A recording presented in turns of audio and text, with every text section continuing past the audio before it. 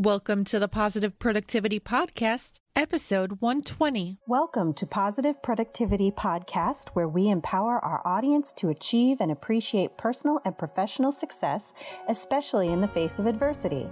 Listen in as our guests reveal their stories of challenges and hurdles and how they overcame defeat and became triumphant in their endeavors. Let's get motivated and move forward with your host, Kim Sutton.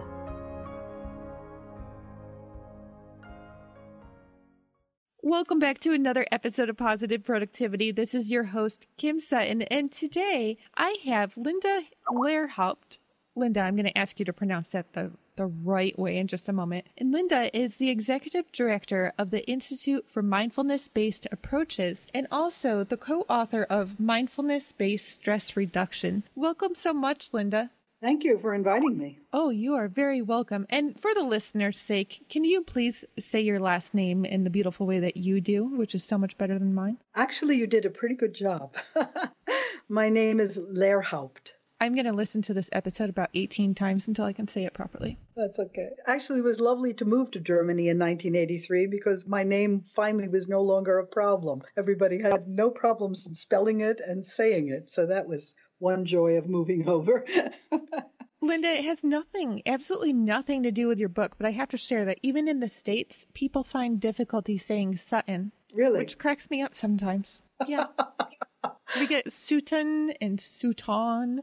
And it's American people that are saying it. It's not an issue of accent. Mm-hmm. You know, the simple things like that, which make us laugh on a daily basis. Maybe we're saying it not as initially intended. However, Linda, I would love to jump into your story and what you are doing now, and then gradually work into speaking about your book. Would you please share with the audience about your background, you know, how you began or how you got into the Institute for Mindfulness-Based Approaches? Okay, well, the Institute for Mindfulness-Based Approaches is a training institute where we train the trainers. And I have been in education, well, now it's 45 years. So the whole field has always really interested me, and particularly in working in training others to teach others.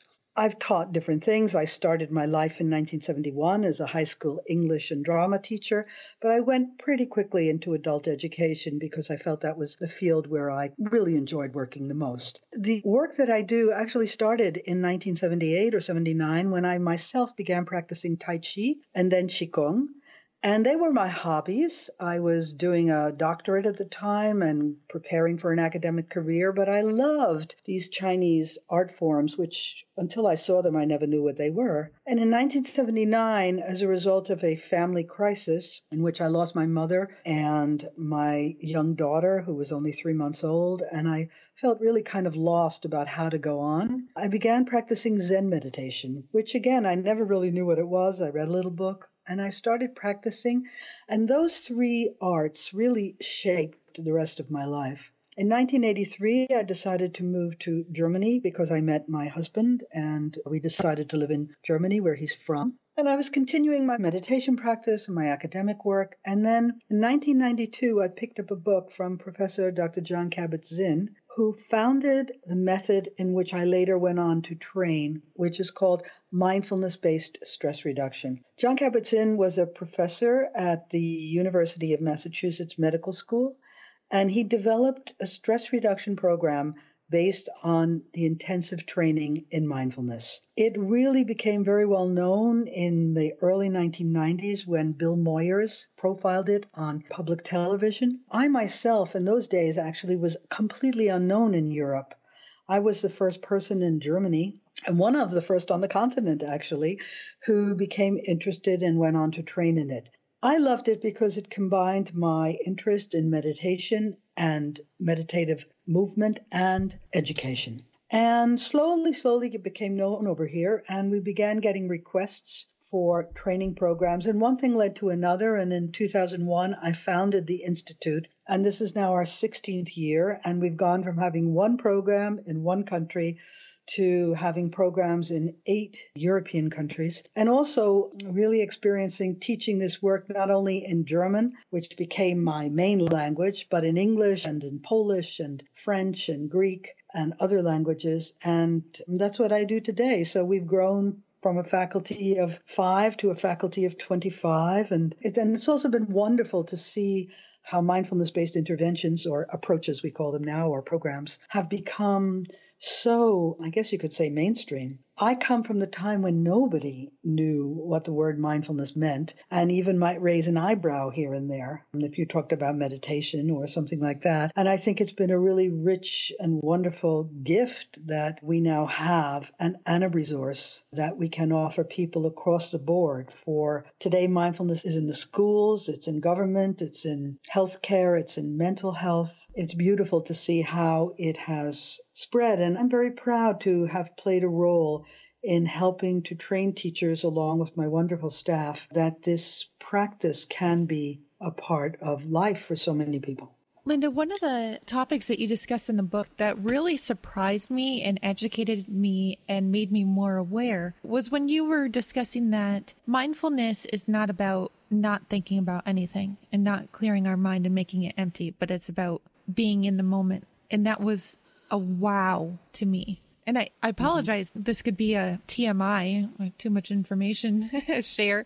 However, even in the shower this morning, I realized that I was focusing on what's happened in the past and what I need to focus on for the future instead of just being in the present moment. So thank you. I mean, just enjoying the water and the warmth and the smell of the soap and being where I was right then.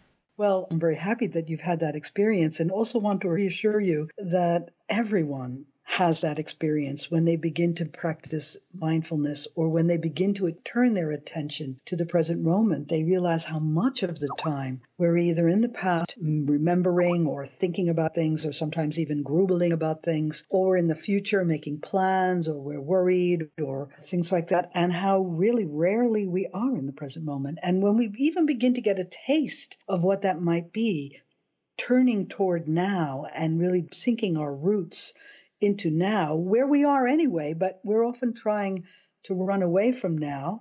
And that's understandable sometimes. We may be having a very difficult situation, or we may be in pain, or we may have just had a fight with our partner or with a colleague. All sorts of things that often, and particularly if we're overwhelmed with work or other kinds of situations, we just want to get away, because we haven't really had the learning how to be in the present moment in a way where we can appreciate it, and at the same time also have the possibility of truly working with whatever situation we're facing. Running away or turning away or distracting ourselves, which everyone does, and also pretty quickly find out don't really help. They're kinds of temporary ways of escaping. But the present moment, or being able to be with whatever is happening, is not only a much more, let's say, life-enhancing way, but it's also very practical. Working with things is now. And if we can learn to practice by continually being present to what is, we have an opportunity to make skillful decisions, to be able to assess things in a more skillful way. I don't know, for myself personally, I found it was a tremendous resource, which I was basically throwing away a lot because I didn't really know how to do it. You know, anytime we begin to try to practice mindfulness, it's not so easy. We find, as you said, you're either in the present moment or in the past, but it does take a bit of practice. But we have it available, just like you described this morning in the shower, just picking up the bar of soap and smelling it, or feeling the water draining over us, are wonderful ways of practicing mindfulness and realizing the gifts and the opportunities that life offers us. Well, as you and many of the listeners may know, I'm a mom of 5. There's another section where you're talking about the exercise with eating raisins. Listeners, all of the show notes and resources that we do talk about before I continue there will be in the show notes. And you can find the show notes at thekimsutton.com/PP130 for episode 130. But there was a section where there was an exercise with eating a raisin, and it made me think about how often, especially in my house, we rush through eating. We have to get somewhere. We have to get to daycare. We have to get to sports practice. I have a podcast interview. So let's just shove this food in our mouth and get it done and get our belly fed rather than enjoying. So I can smell my pot pie in the oven right now. Don't worry, it's not going to burn. but I look forward to being in the moment and enjoying my lunch today. Well, that's a wonderful application of mindfulness in everyday life. And I think that's one of the wonderful things about mindfulness. It's not about going off to some meditation center or sitting down and everything has to be quiet and whatever, although it can be helpful to go to a meditation center or to go to a place where one might be able to practice for a time. But the real strength of mindfulness is its application in everyday life. And so what you're talking about, sometimes we suggest in class, we ask people to practice a mindful eating as an exercise once a week. And it's so interesting how the responses, when people come back and say things like, I never tasted really my food before, or I never noticed how fast I ate, some of the things you've been describing. And all it takes is just for one moment, make a decision.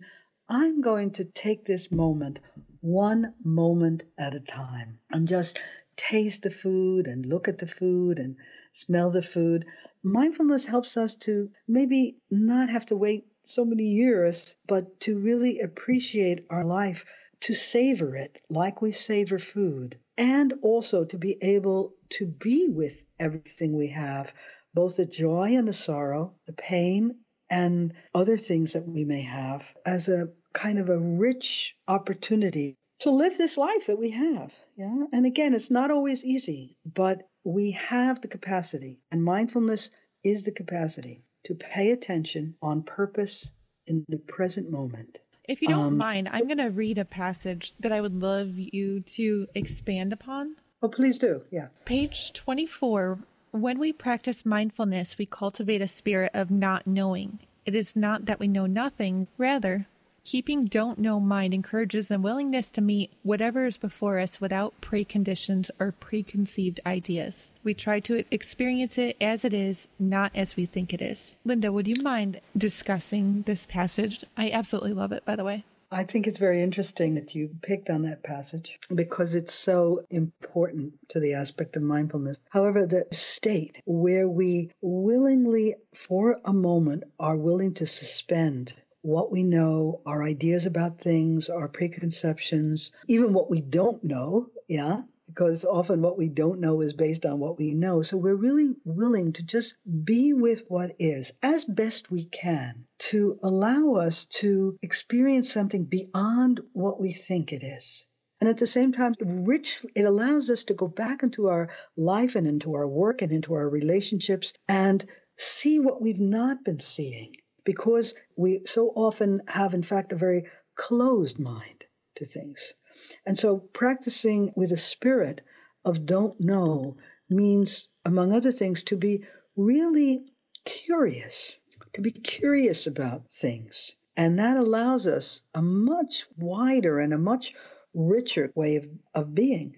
It just came up for me, a very practical application. I remember my husband and we've been together now 37 years. So at some point, we were going through a particularly difficult time because I have a certain way of doing things. Let's just say if there's something to be done, I get out my lists, I write things down. Okay, I'm going to do it this way, this way, this way.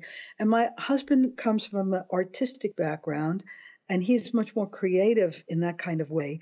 And his approach is exactly the opposite. He has a thing to do.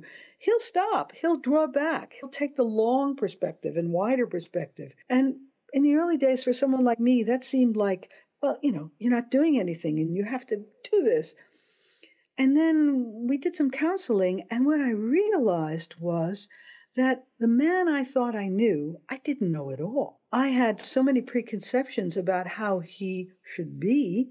And I remember saying, I feel like I've met you for the first time. And this was after 20 years. Once I could let go of my idea of I know him and I know how it should be, I began to appreciate a whole other sense.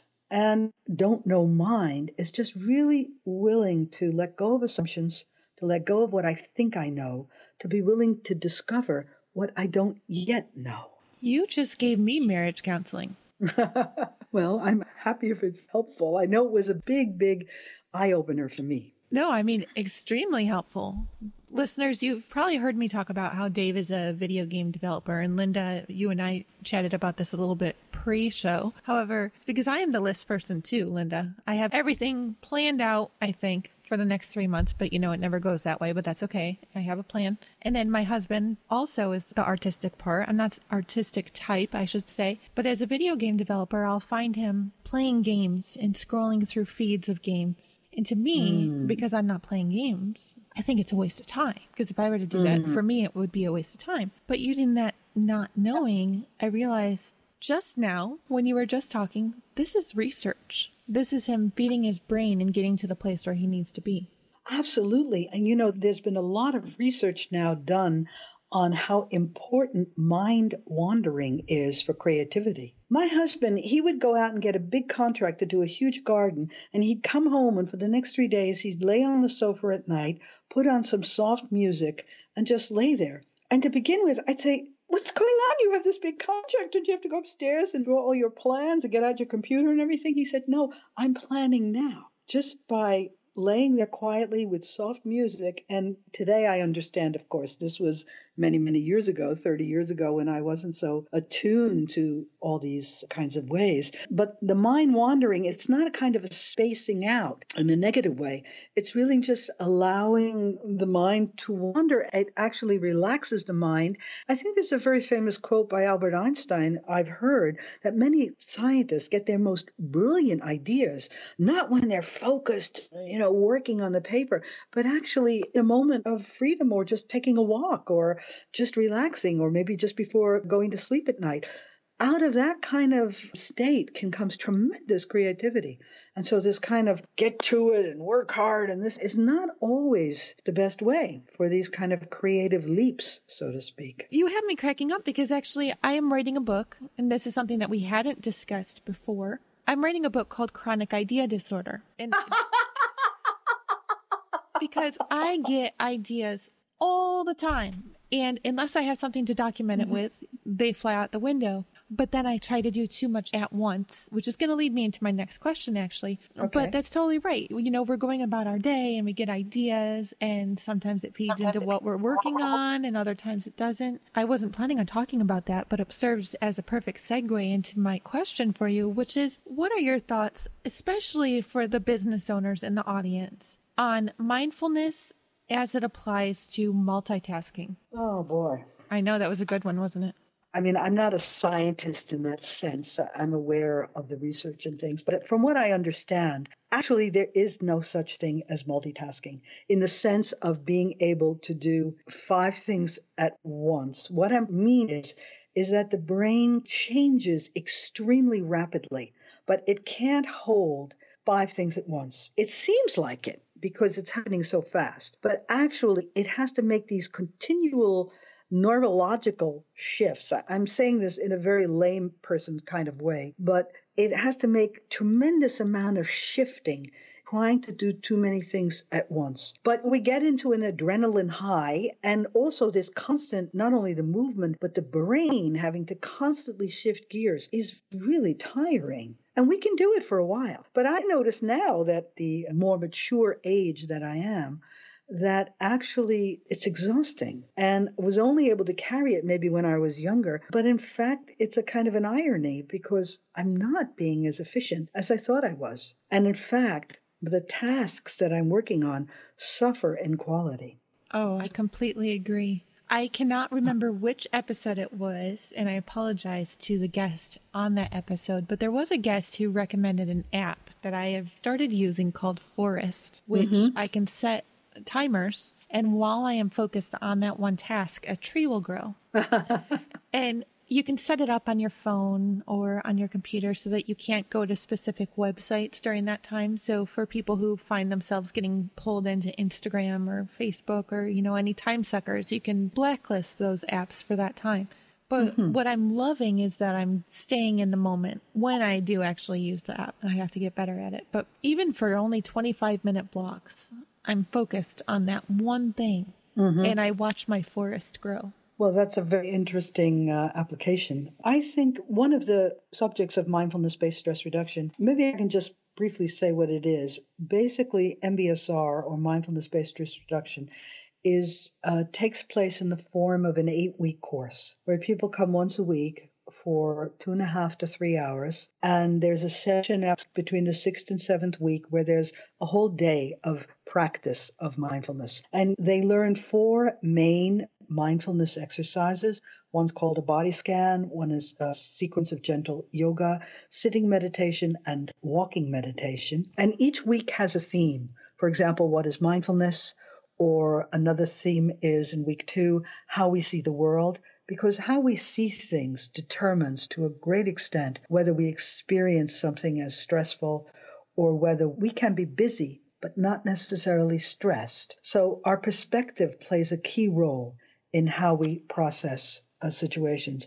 And another topic of week 7, for example, is what we take in. Yeah. Now, this can be food, this can be media, this can be how we use our time. And this is so critical today. 20 years ago, or even 15 years ago, I think the iPhone was invented in 2007. It first came on the market. So it's maybe 10 or 15 years that we're living with now what we call digital overload. In some cases, it's digital addiction. And the aspect of that, it's very difficult for us to monitor ourselves or pace ourselves. And mindfulness can be really, really helpful because, first of all, becoming aware of the fact. It sounds like your app is helping you to remember that you are being pulled away and giving you the opportunity to monitor yourself so that you can come back again to the present moment. And being aware of how we are distracted is, in a way, a kind of a stopping activity, which is very important. You know, we talk about putting the brakes on, but we first have to be even aware that we need to put the brakes on. And so often we're not. So we have the practices of the mindfulness meditation exercises,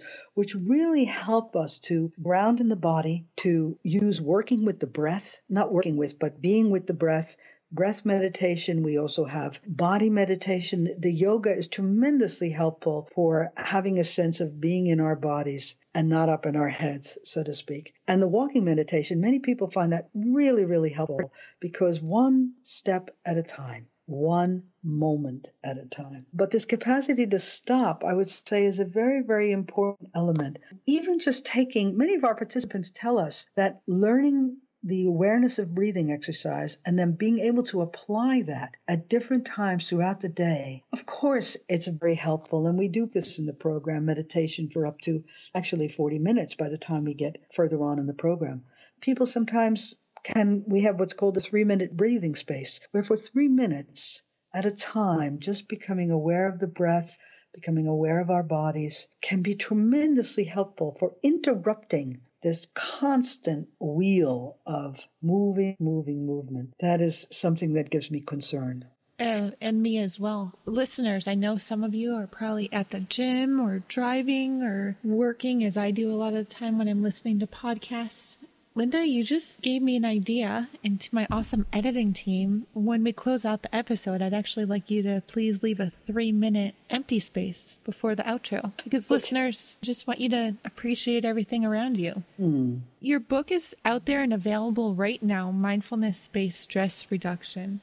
Where can listeners find your book? Well, our book is available in all outlets. I'd like to encourage supporting your local bookstore, number one. But it also can be ordered online with the various Amazon, Barnes & Nobles, the other kind of online places. It can be also directly ordered from the publisher, which is New World Library. I think it's available through all the normal outlets. But may I just plug something else? Because you might not be aware of it. And since you're working, you have a lot of people online. I'm also the originator of a podcast series called the Mindfulness-Based Teacher Project. And it's a podcast to support teachers of mindfulness in healthcare, in education, wherever that they're working. But it is many people who don't teach mindfulness have told me that they've really, really appreciated the approach and the things that I talk about.